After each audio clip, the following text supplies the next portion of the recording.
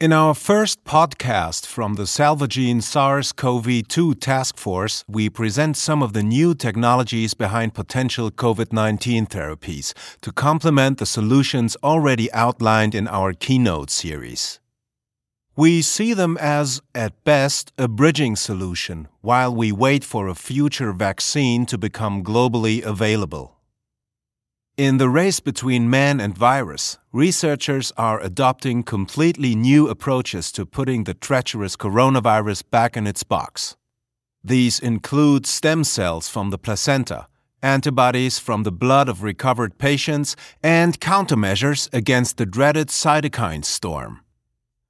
As we reported in Keynote 17, remdesivir is the first effective medication for the treatment of COVID-19 symptoms. But the search goes on. This also involves branching out in some unusual directions. We discuss 4 of them here. Dialysis filter to combat cytokine storm. When the human body is attacked by a pathogen, it automatically defends itself. The immune system releases so-called cytokines to coordinate its defense. These are proteins with multiple functions. They act as messengers within the immune system, instructing the cells of the body to defend themselves against the viruses, and they increase the blood flow, which in turn leads to fever and inflammatory reactions in the body.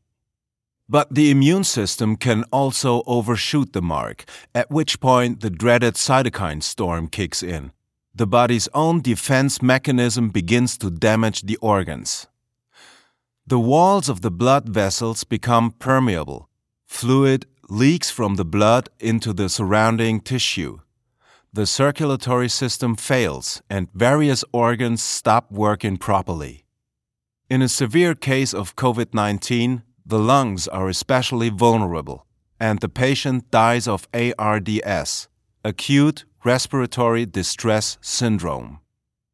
We describe this process in some detail in our Keynote 14, Are You Prepared for Your Personal Battle? Scientists are trying to curb the cytokine storm. The usual approach is via medication. But kidney specialists at the Medical College of Georgia and Augusta University had a different idea.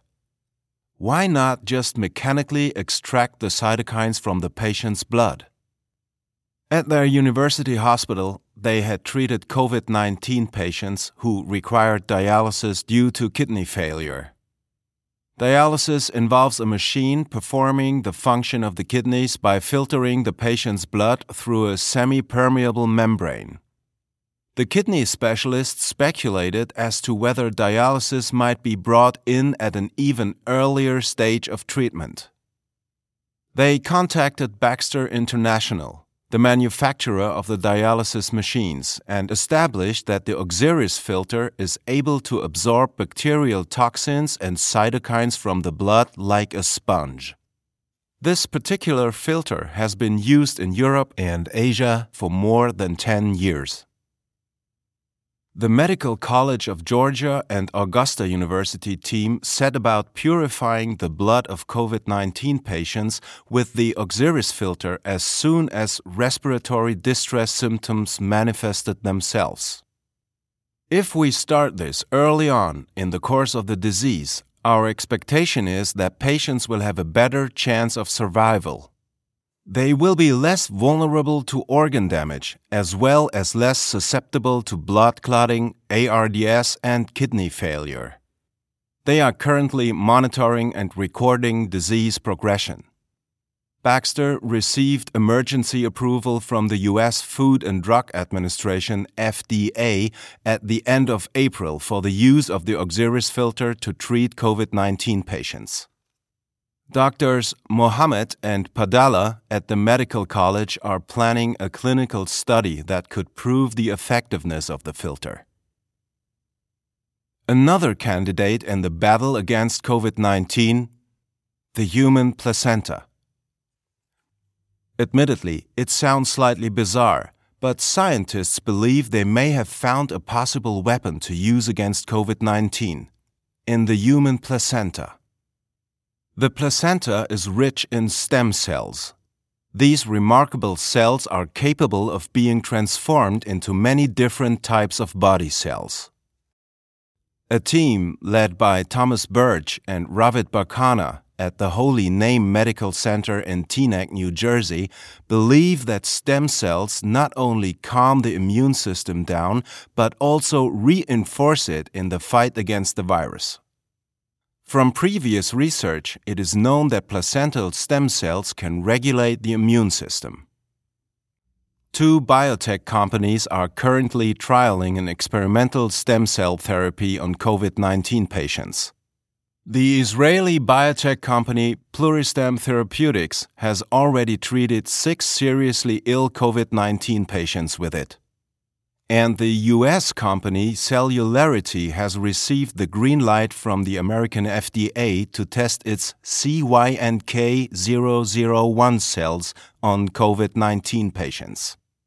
Cellularity has generated natural killer cells from placental stem cells and hopes that these cells will destroy virus-infected cells in the body.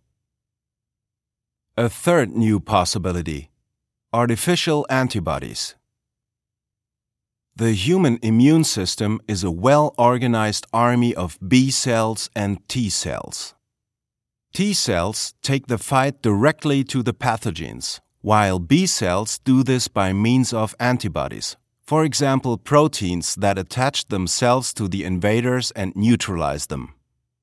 People who have survived a COVID-19 infection have these antibodies in their blood. Medical researchers see possibilities here. At the height of the epidemic in China, Chinese doctors collected blood from convalescent donors and transfused their plasma into COVID-19 patients who were at an earlier stage of the disease. The results were encouraging. Scientists led by Arturo Casadevall at Johns Hopkins University are currently trialing their own plasma therapy on COVID-19 patients. As elegant and simple this method may sound, it has its weaknesses. Blood plasma contains many different antibodies, and the concentration in a plasma transfusion of the antibody that specifically targets the coronavirus might be too low to have a sufficient effect in the recipient's body. In addition, there is not enough survivors' blood plasma available to treat COVID-19 patients at the current rate of infection, and certainly not for everyone who counts as high risk. In the USA, various hospitals and national health services are already calling for COVID-19 survivors to donate blood. It would be better if the antibody that neutralizes the coronavirus could be identified and produced artificially in large quantities. Dozens of biotech companies are already working on this challenge, including major players such as Regeneron, AbCellera, GenScript, AstraZeneca, Berkeley Lights, and Vir. They are pursuing different strategies that include searching for the effective antibody in the blood of survivors and producing antibodies in animals, for example mice and llamas, by injecting them with a spike protein on the envelope of the coronavirus and also modifying an existing artificial antibody. The search for antibodies is problematic. For one thing, it takes several weeks before a patient who has recovered from COVID-19 has built up enough antibodies.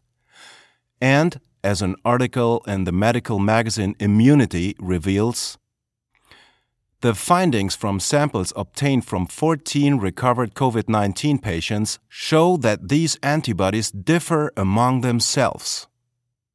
In order to find the antibodies that neutralize SARS-CoV-2, a research team at AbCellera have embarked on a kind of fishing expedition in the blood. They have taken the plasma of convalescents and used it to flush 200,000 tiny chambers that are so small they could fit on the surface of a credit card. The virus spike protein is placed in these chambers as bait.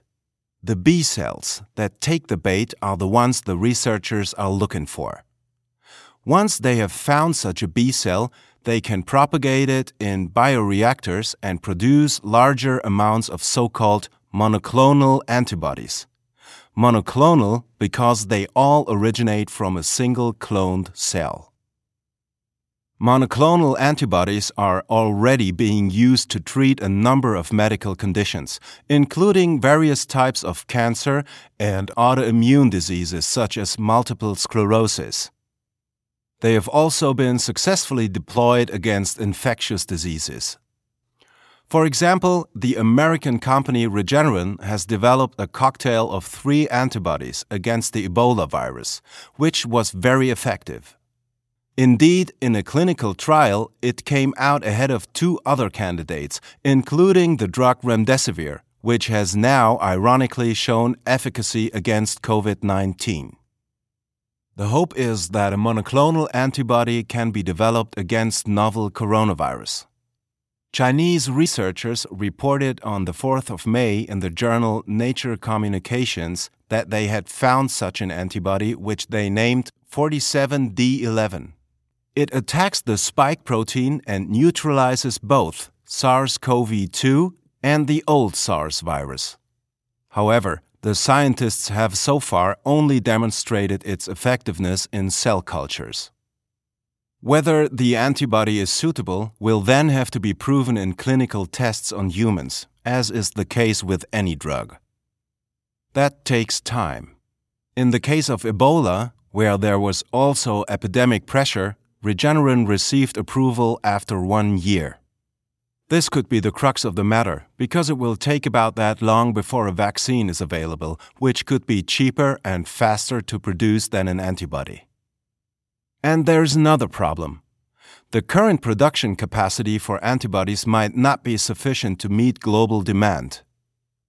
Currently, Norman, vice president of KBI Biopharma, a producer of antibodies, estimates that the largest plant currently in operation could only supply about 1 million people with antibodies. This means that many more such production facilities would have to be built. Possibility number 4. Artificial ACE2 to fool the virus. As we have mentioned in previous keynotes, viruses have to penetrate cells in order to multiply. Coronaviruses use their spike proteins to latch onto the ACE2 receptors on the surface of the cells. The cell then opens its gateways and becomes infected. ACE2 is mainly produced in cells found in the heart, lungs, and kidneys. However, the ACE2 receptor is also an enzyme and an important switch mechanism in the body for the regulation of blood pressure. People with high blood pressure therefore take so-called ACE inhibitors, drugs that block ACE2. ACE inhibitors can cause the body to increase the number of ACE2 receptors on the cells. For this reason, we initially suspected that these drugs might be harmful to patients suffering from COVID-19. This fear has now been somewhat allayed by a clinical trial involving 8,900 COVID-19 patients. Nevertheless, we would still advise our customers to contact their Salvagene consultant if they intend to take ACE inhibitors. An international team of scientists led by our colleague and fellow geneticist Josef Penninger at the Institute of Molecular Biotechnology in Vienna wants to use the entry portal ACE2 to fight the coronavirus. The plan is to have artificially generated ACE2 intercept the harmful viruses in the body before they can infect cells. Penninger has so far managed to prevent infection with SARS-CoV-2 viruses in cell cultures and on human organoids, organ-like cell structures that scientists have cultivated from stem cells. APN01, an artificial ACE2 protein developed by the Austrian biotech company Apeiron Biologics, is currently being tested on 200 COVID-19 patients in Austria, Germany, and Denmark. The results are expected in September. Thank you for your interest. Look out for more news from the Salvagene SARS-CoV-2 Task Force.